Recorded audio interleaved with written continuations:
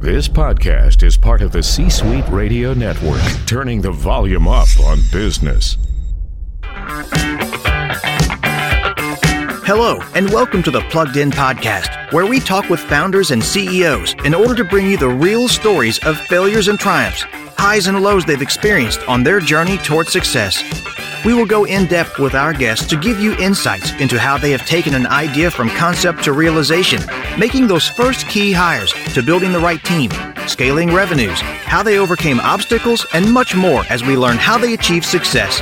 This is the podcast that you want to subscribe to if you want to learn how to succeed. Hello, everyone, and welcome to another episode of Plugged In. I'm Ellie Mandelbaum, an industry veteran who decided to do more than just listen to podcasts, but actually start one. I went to interview people much smarter than me. In this episode, we are speaking with Meir Morgenstern, Israel's site lead at Dropbox. Prior to joining Dropbox, Meir was the co-founder and VP of engineering and operations of CloudOn, a cloud-based file-sharing solutions startup that was acquired by Dropbox in 2015 for roughly about $100 million. Before that, he was system architecture manager at Cisco. It's very short and quick summarization. So, Meir, welcome to the show, and I hope I covered somewhat. If not, why don't you fill in some of the blanks on your background? Yeah, Ellie, nice to do this, and thank you for inviting me. Some background. So I can start that I've been studying in the Technion electrical engineering as part of academic reserve program, and then went to the army. I served in 8-200 for 5 years in obviously technical roles. After I left the army, it was kind of like I was thinking my career, what to do, big company, smaller company, software, chip design, and I landed in a startup named Nicecom, which was founded by 800 people, and I've decided at that point to go for the software path for my career, and that was very interesting experience, very intensive one. We had we're building at that time a solution for backbone for enterprise that was based on ATM technology. That was about the time of gigabit Ethernet, still on the drawing board. And that was pretty successful. And relatively shortly afterwards, I think after 1 year I've been there, we've been acquired by Tricom and spent a couple of years in Tricom as we grew the Tricom site, which was built on Nicecom in Israel, pretty significantly. So spent there a couple of years in leading software teams, and then move on to another startup. This time it was a startup called PCube. Okay. Which was working on again a networking solution. This time traffic engineering one, which is policing traffic in the network based on classification of network applications. Technology is called deep packet inspection. I've been doing there again software management, software development, and architecture roles. Again, great team. I think very ambitious product. And we, after I think 4.5 years or something like this, we've been acquired by Cisco. So that's already two companies, two acquisitions that you went through. I was not the founder there, but I've been going to the second acquisition, this time for Cisco. How big were the companies, right? So you joined as a software, you focused on software. But both company was a networking, and that time were both software and hardware. It was systems, building everything, actually building like ASIC, programmatic Xilinx or kind of FPGA technology, and obviously software. So building systems for networking. And what did you learn from those jobs, right? Did something that stayed with you, that you made an impression on you till today? As I said, I think that the both Nicecom and PQ were extremely interesting and educating experiences. Specifically in Nicecom, I've seen that, which was pretty amazing. And I think in 1 year we managed to build 2 different devices, systems, a system that consists of both the edge device and the switch, all the software, and actually get to deploy it, first deployment in customers' networks. And that was, I think, an amazing in terms of the amount of things that we managed to do in 1 year, or one and a little bit more. So I think it showed me that if you have a small team, very strong people, very strong leadership, you just can achieve a lot, amazingly a lot in short time. So I think that was what I learned from Nicecom. I think in PQ, it was a very ambitious product. We actually looked at this as a kind of a networking computer system that you can program with a language that enables you to program the device to different applications. With very ambitious product and solution. And I think what was interesting there is that we had definitely a great technology, but we still were looking a little bit for what the problem we want to solve. And I've kind of see this, and later in my career, the kind of having a great technology and what's the problem that you're solving. And then the problem came. It was peer-to-peer network was rising, and our solution started to be used in order to control this. And also, it was nice to see that it started in the Far East, Japan, where the traffic is they got pipes that are internet pipes, or for at that time that were by far more than the Western world. Mm-hmm. So they had problems, and they started to understand the value of our product. And another thing that was interesting that happened, and that was actually leading for the Cloud-On startup, is that when we were already in Cisco, back then in 2007, 8, 9, after the launch of the iPhone, we started to see, again, the same device that developed in PQ. We started to see the rise of the mobile internet. So you could see on the network that something big is happening, because all these big US carriers were, getting into, what's this? The traffic is multiplying by factors every quarter, and we need to control this. We need to do something. We need to increase. And you were able to see that. And we were able to see this. We were at Cisco at that time. Yeah. So we were talking with. We were not talking. We were selling to anyone that it was big. We were seeing this, and for me it was wow, this mobile thing is taking off. Big. It's iPhone was probably the killer app for the 3G technology. That was people talked about 3G a lot of time, but iPhone was driving the traffic, and it was fantastic to see this. And that's, for me and my co-founder, who was based in the US, is not Israeli. This was we need to do something in mobile because it's so in the Bay Area. And we had an office for PQ there. And when we joined Cisco, it was continuing, obviously, to work as a functional product in our team at Cisco, and we were collaborating a lot. My team was responsible for system architecture, so worked a lot with his team, the product team, and we had a lot of interactions. So that's a good lead, right? So you're seeing at Cisco, you're seeing that the usage on mobile is just pretty much going through the roof, right? It's growing every quarter by really astronomical numbers, and the iPhone really did change. Sure. Shifted everything from everything was desktop before.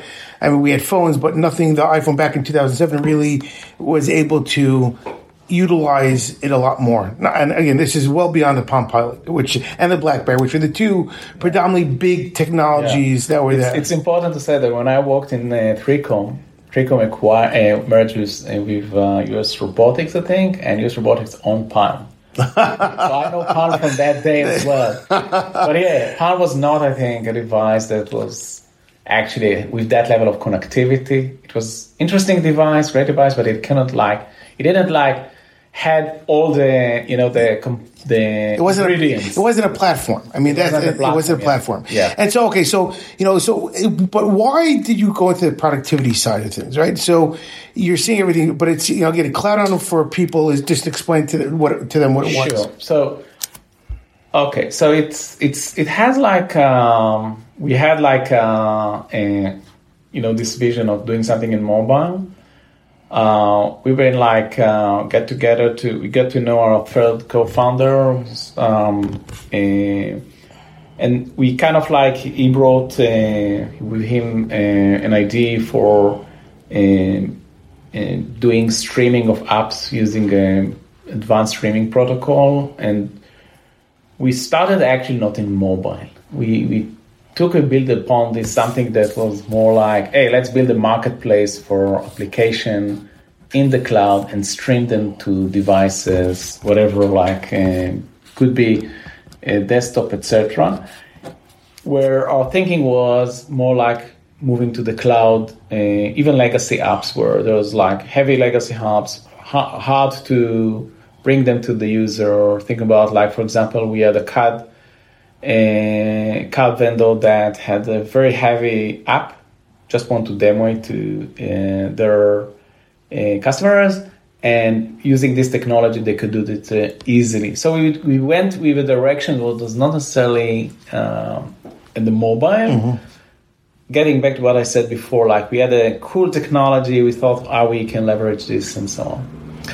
And the thing is that as we kind of did the exploration of this business opportunity with building marketplace for applications. We talked with Adobe. Mm-hmm. We had some idea doing something with them around Photoshop. Similar to what I said, mm-hmm. You can run Photoshop in the cloud and get it to any computer. Finally, they've done this 4 years or something later with, I think, with Amazon. But at that time, the software vendor was not thinking in this direction, and there may be other reasons why. I think that business model had some issues because a lot of for example, people are not get used to pay for software as an individual consumer, and these software vendors were not at that time pushing and feeling the need to move to the cloud. It's not sense of urgency. So we kind of evaluated the strategy for mm-hmm. us, whether we want to leverage or build around the technology or whether we kind of want to twist the business actually. Mm-hmm. And that was I think one of our main and interesting strategy decision in the company. So how did you come to it, right? So it's a lot of companies go through that, but this is more of a critical point where at what point was this in the life of Cloud? The first year? It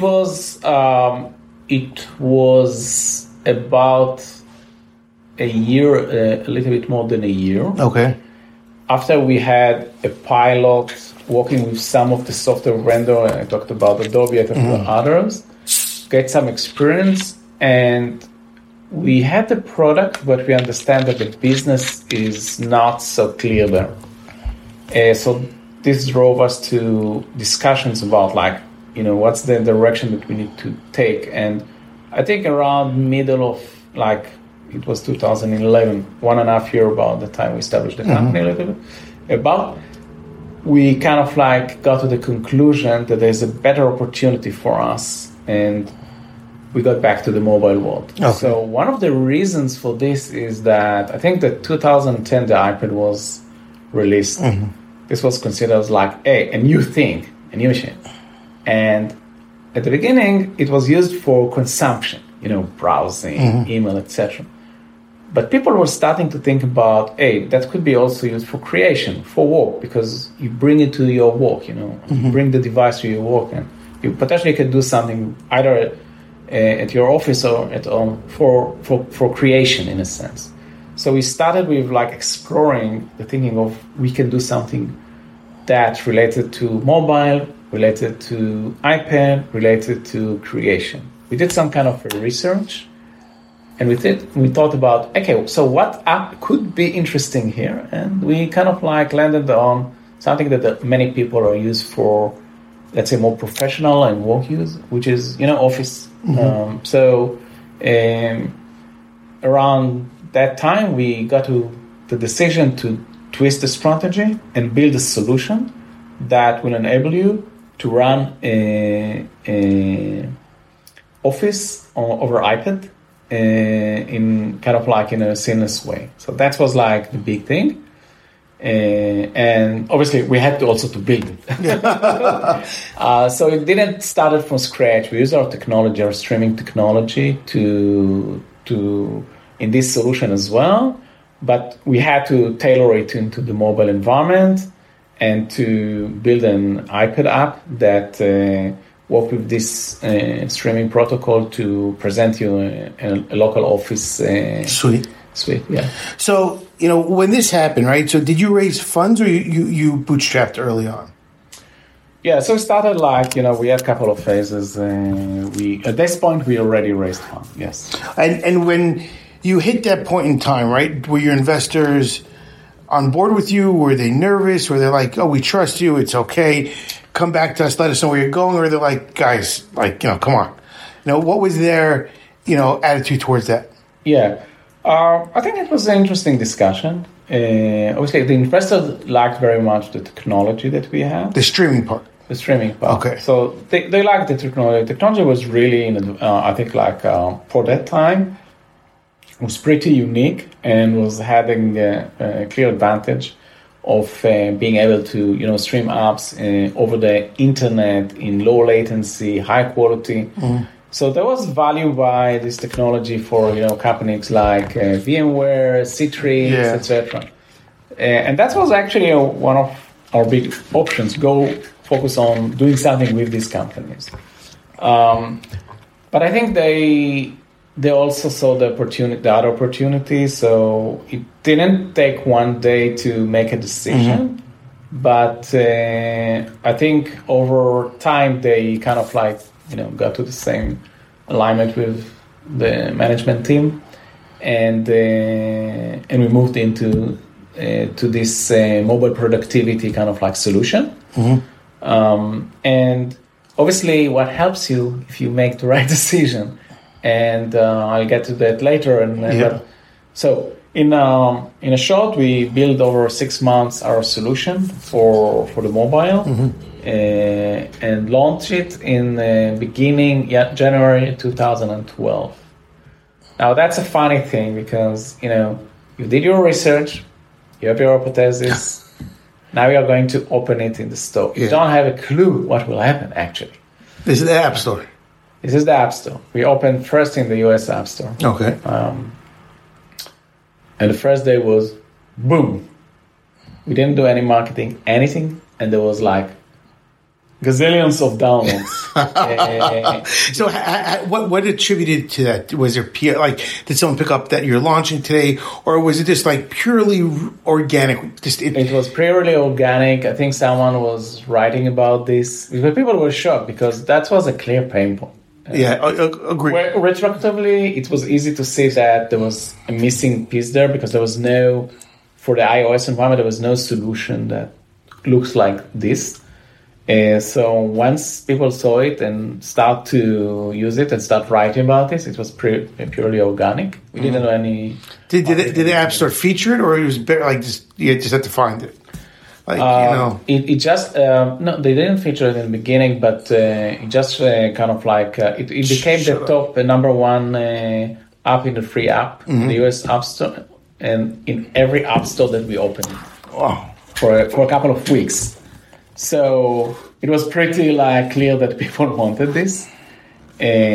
So the first day was, we ended up with not enough servers. We had to stop the service, but overcome it obviously. And from there, the growth in the next time for a couple, even the next years was pretty steady. And was it so?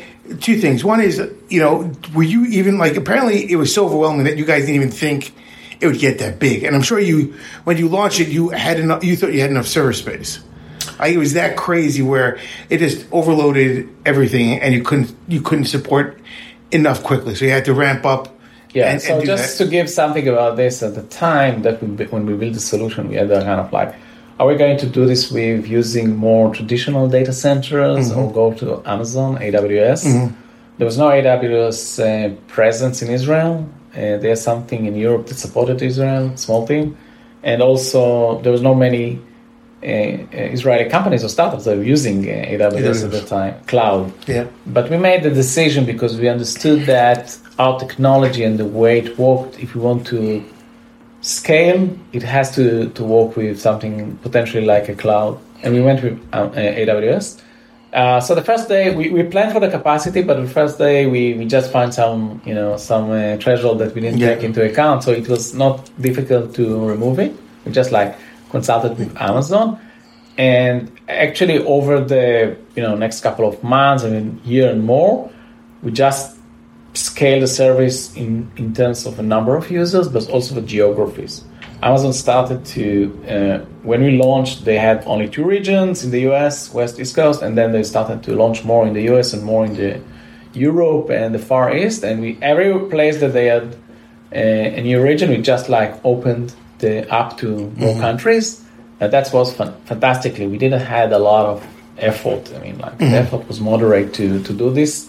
And so the scale and the ability to get to users all over the world was working great. And the growth was, over time, we got to something like 10 million registered users in the service and a monthly peak of active users of 1 million. And this is this is not a game. This is really an app that people are working with. It was just they're 5 minutes in. Yeah, they stayed in it. So, was it? Did you focus on enterprise, but it seems like you focused on consumer to start, right? The end user. Were you enterprise people coming to you, or companies coming to you and saying, "Okay, this is a solution for the bigger, companies out there"? So that's a good question. I think that we kind of define these users prosumers. It's a professional consumer. And we were more focusing on the prosumer kind of population versus businesses. We did think about businesses and talked about businesses, but this was something that required a lot of investment as we think about building some solution for businesses. And we decided that what we would like to do is to invest more in ubiquity, kind of getting into Android, getting into web on top of iOS. And so a lot of our resources were just bringing the solution to all the different ways clients platforms, which was very demanding in terms of the resources. So we couldn't allow ourselves to do something that is a business solution at the time. And so what was the revenue model for it? Was it, freemium to start and then, you get to a subscription service as you go along? Yeah. So it goes like this. The first thing I want to say is that maybe it's worth mentioning is that as part of the solution, we didn't have a storage of our own. We considered in the beginning, and luckily we decided that's not needed. And so we integrated with cloud storage solutions. So the first one was Dropbox, actually. And later we did it with Google Drive and OneDrive and so on. And the interesting thing is that this also brought them new users because people that wanted to work with our application needed to create an account in, let's say, Dropbox. Yeah. So we got to know Dropbox through this. Okay. And this was actually an interesting user for Dropbox as well, because you're talking about iOS users, you're talking about users that use Office, which is kind of professional purpose. So they were very, enthusiastic to work with us on, and actually did a campaign to get to all the iOS users and things like that, which helped us a lot to grow. So we, together with our board, we preferred to focus on the growth. Okay. You had like a very strong focus on growth. And we I would say, thoughtfully decided to wait with the monetization. So, okay. It was intentionally growth over monetization. And if you were driving traffic to Dropbox, they weren't giving you like an affiliate fee. Like they weren't giving. There was like no. Okay, it's you're we're just going to give you money because you're doing such a great job marketing for us. There wasn't like it was just strictly growth. That was your only focus. Yes, we were at that time thinking about like how can we leverage Dropbox and others to grow, and we also integrated with other solutions, cloud solution, and Box as well, and even had some telcos that I think it was Deutsche Telekom that was some kind of like business engagement. We're thinking about ways to grow and to get to this high number of users. So the monetization came later. At some point, we decided that we want to start test monetization, and we kind of like we went with a freemium model where just like here are the set of features that people would like to pay for them, and but we still like targeting like the baseline solution, which is free for as much as we can grow, and then like obviously convert a certain percentage to pay. Got it. All right, so moving on, CloudOn was what, for I think 7 years? It was CloudOn it was more like 5+ years. 5+. Oh, and so at that time, you had what, 30 employees over that time? Yeah, so we had more actually. We at the peak, I think we were close to 40, about the same size in Israel in our Bay Area offices. But we also had big kind of like offshore activity. Some of it was in Romania, some of it was India, some of it was in other parts of Europe. So if you are taking also our offshore into account, we were crossing the probably at the peak more than 50 and even more. And so, how did you, it goes back to, I think what you were earlier saying is, leadership and working with, was it a small team? It's not by any, it's not, you did a lot with a small team of people spread out, and you accomplished, a tremendous amount. So I would say one of, at least from engineering perspective, what we've tried to do, so we had like, that was a difficult, the pretty complex product to develop and with multiple discipline. And so we bet, at least in the beginning, a lot of offshore in order to scale and some of our development.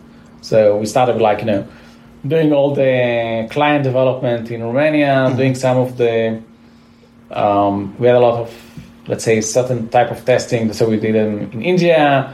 And later, when we developed the next generation of the product, we collaborated. That's a nice story with the LibreOffice open source community. So we kind of like engaged with LibreOffice developers in Europe. So we try to utilize like offshore as a way to scale our ability to move fast.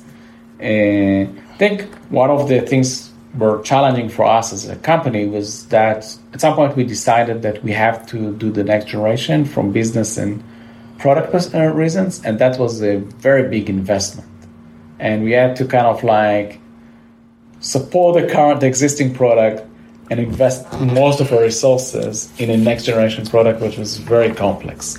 Which goes to my next question, right? So you raised in total I think 26 million, right? Yeah. But so was the first round hard, and if compared to the second and third round, I mean, I guess the second and third round was a little bit easier. We had a little bit more momentum going, right? You were able to really, guys, look what we're doing. I mean, jump on board. Exactly. The beginning is always harder.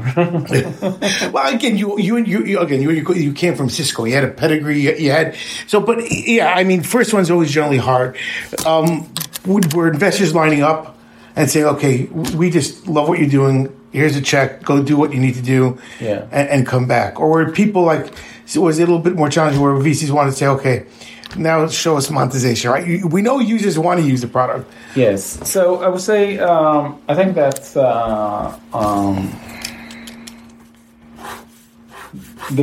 I think that the beginning is super hard in the sense that you don't have enough signals, and it's about pitching a vision. It's about the team. It's about connecting to the investors, and so on.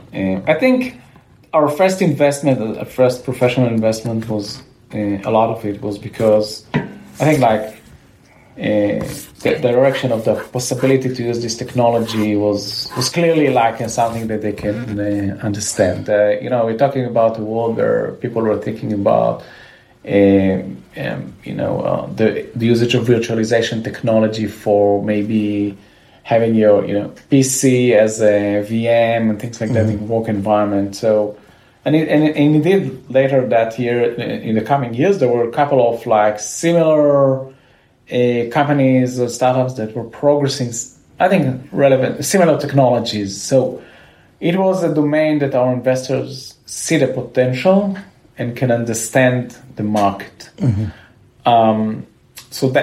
But it still required us to show them that the technology is superior and to see that we can do something with it. I think the second wave of investment was indeed easier because once you get the momentum and you saw the growth, it's kind of very appealing, and the growth was very strong. Very strong, yes. And what was the company culture you were building there, right? With the different offices in the U.S. and Israel. Was it hard to get everybody together? Was it getting everybody on the same board? What were you looking for from employees as well when you brought them on? Was there certain attributes that you looked for that everybody played well, or just they're great at what they do and they could be so far out, weird, or eccentric, it doesn't really make a difference? So I think working in two offices, and in our case, it was a little bit different than the classic Israeli startup where, you found it in Israel and then maybe part of the founder, the CEO, is moving to the US. In our case, it was actually growing in parallel, maybe not exactly on par, but in parallel, and with different culture in a sense. Obviously, I knew the co-founder from Cisco times, and we also had a couple of our Israeli folks relocating to the US office and so on. But there was a cultural differences, and I think that's clearly was something that we had to manage and we had to deal with. I think there was also advantages from being in two places from the beginning in that way. It helped us with funding, definitely. It helped us with business development. It helped us with getting into with customers. Even our relationship with AWS were good, better, I think, because we had access to US teams there more easily. But on the other end, I think we had a good team in Israel. We were able to do a lot of work from here in Europe and India. So we kind of balanced the two sides. And we had to invest the time to work together and overcome the challenges. As you know, when you are a startup, every day is you have to put out a fire somewhere. Exactly. So there's many. So it requires a lot of patience and building relationship. So we're going to keep on moving. So let's talk about Dropbox, right? So Dropbox, pretty much you backed into Dropbox, right? Because you weren't doing any stores, so you needed you needed partners to say, okay, great, you're using our product, but the only way you can really store your product is by signing up with. So how many people were you referring to Dropbox, and when they took notice of you? Right, they had to say, okay, you guys... No, they took notice. That was clear. It was clear. Yeah. Because, you were driving enough traffic to them, and enough people were saying, where are these guys even coming from? They realized it was coming from you. Yeah. That's, as I said, as the service was launched, and we saw the growth, and a lot of it was like, with Dropbox was always our biggest portion of the user population was Dropbox, actually using the Dropbox storage, or creating in the beginning account for Dropbox. So so it was clear the numbers were good and was high quality. So we started building relationship with the business development there, with product, with doing some campaigns together. Did they approach you to start this relationship, or? Did you guys go to them saying, listen, we're doing so much, just let's figure ways that we could, piggyback off of you? I think they approached us when they saw the traffic coming, yes. And from there it was building together things and, or let's say collaborating together. And did they realize, because again, this is, early on somewhat. Did they realize the market potential? Let me phrase it differently. Were they going after these type of users to begin with? Yes, they were. Okay, so this type of users is so Dropbox is always looked at. When you look on what users are actually using Dropbox, premium model, but who's paying for Dropbox? So paying for Dropbox is mostly users that are not necessarily within organization, obviously the business solution, but also the prosumers, those that are using Dropbox for their work.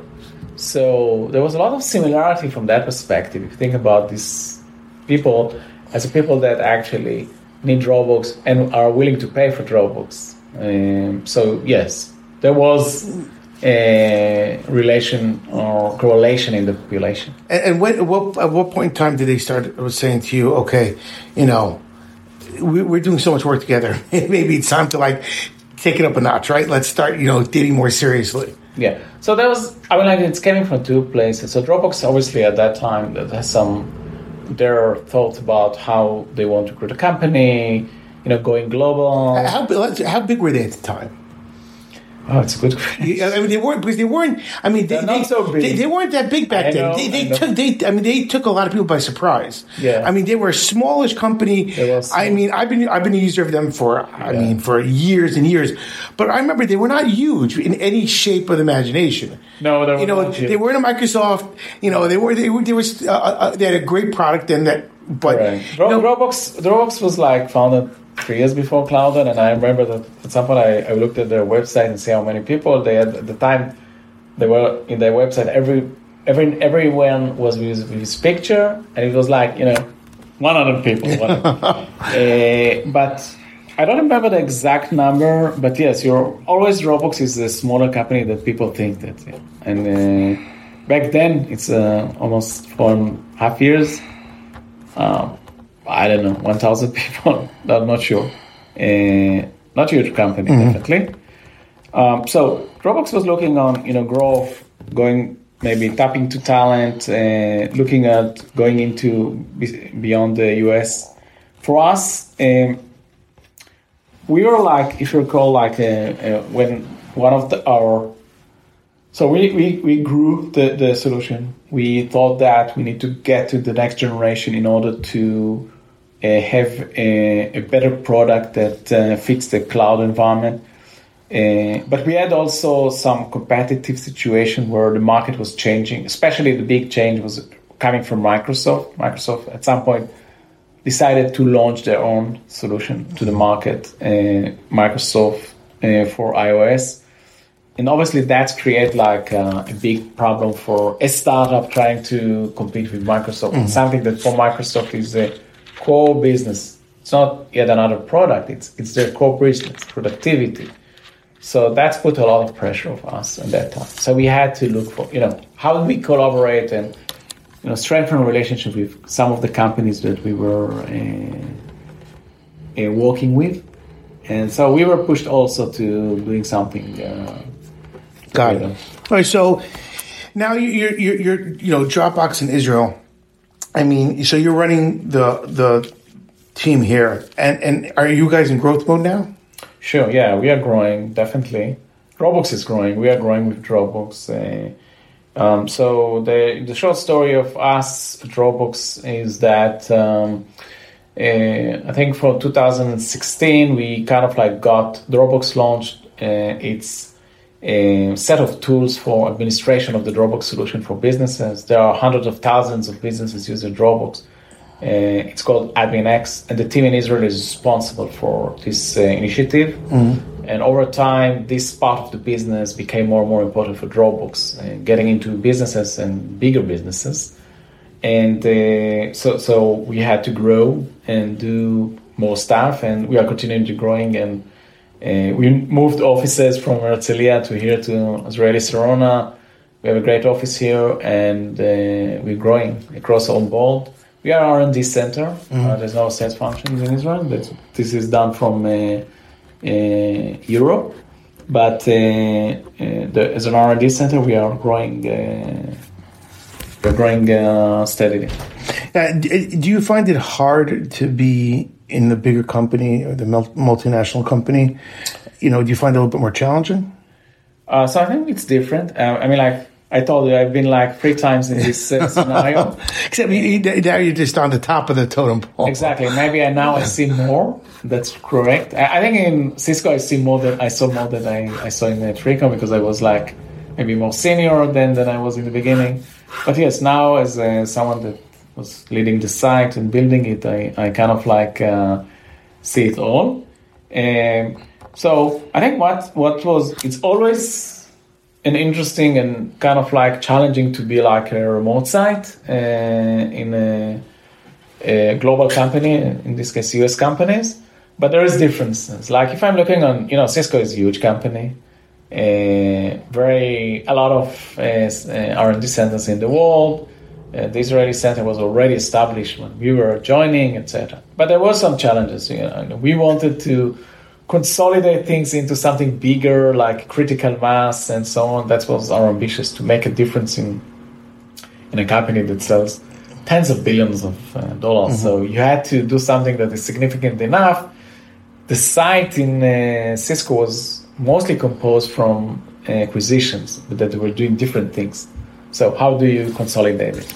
Dropbox was a different thing. When we joined Dropbox, about the same time, more or less, the other R&D centers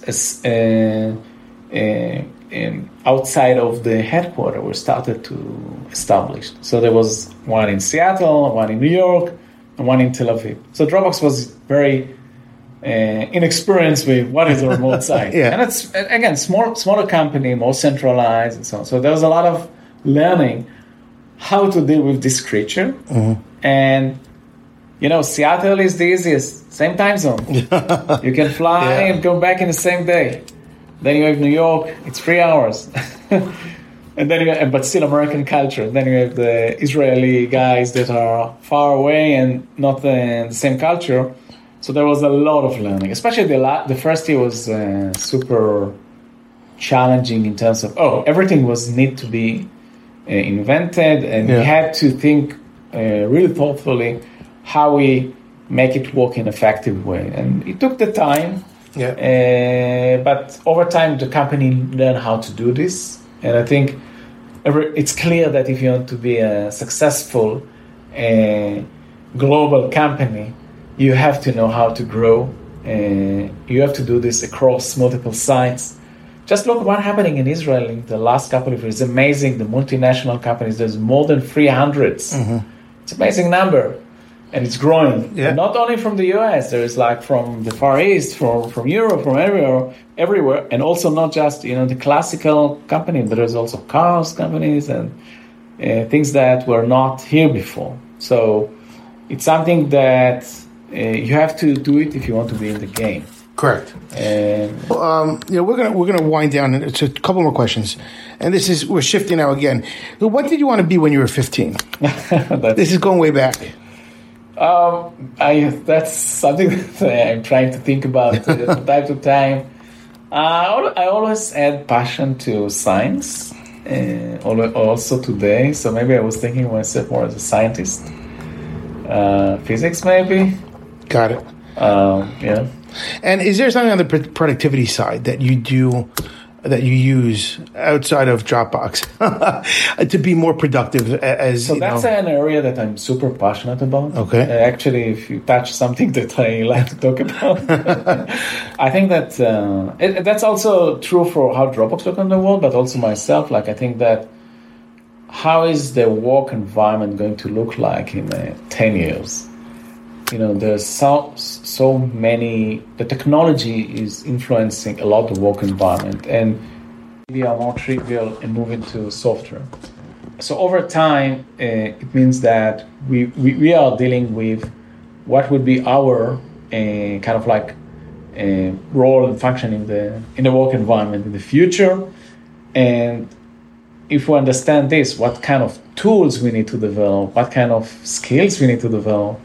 And that's an area that I'm really, thinking a lot about, and maybe this will be in the next episode. I hear that. Is the last thing is there a habit that you do on a daily basis to keep you focused, to keep you, on top of your, game in a sense? The habit, you mean? The habit. It could be, Sure. Couple of things. That's what I like reading. That's something that now with Kindle and Audible solutions, so I changed the interface, but this is something that I still like to do. And I think last year I moved to a house with a garden, so now I became I'm interested in trees. You have a green thumb. Citrus, fruits, everything related to this makes me to see that nature, how nature is working. So I like to spend some time around this. And excellent. And besides the Plugged In podcast, do you listen to podcasts in general, or you just Audible's your de facto? Yeah, mostly. I got to more like listen to Audibles. I kind of like mostly. I kind of like I don't not less novels, but rather more like science or management stuff and things like that. Most of my time is there. Excellent. Well, thank you so much for your time. I really appreciate you taking time out of your busy schedule. It was great to hear the story of how you got the Dropbox and what you guys are doing here. Thank you so much. Thank you. Love this episode of the Plugged In podcast? Head over to iTunes to subscribe, rate, and leave a review. It's very much appreciated. Thank you. Thank you for listening to C-Suite Radio, turning the volume up on business. This podcast is a part of the C-Suite Radio Network. For more top business podcasts, visit c-suiteradio.com.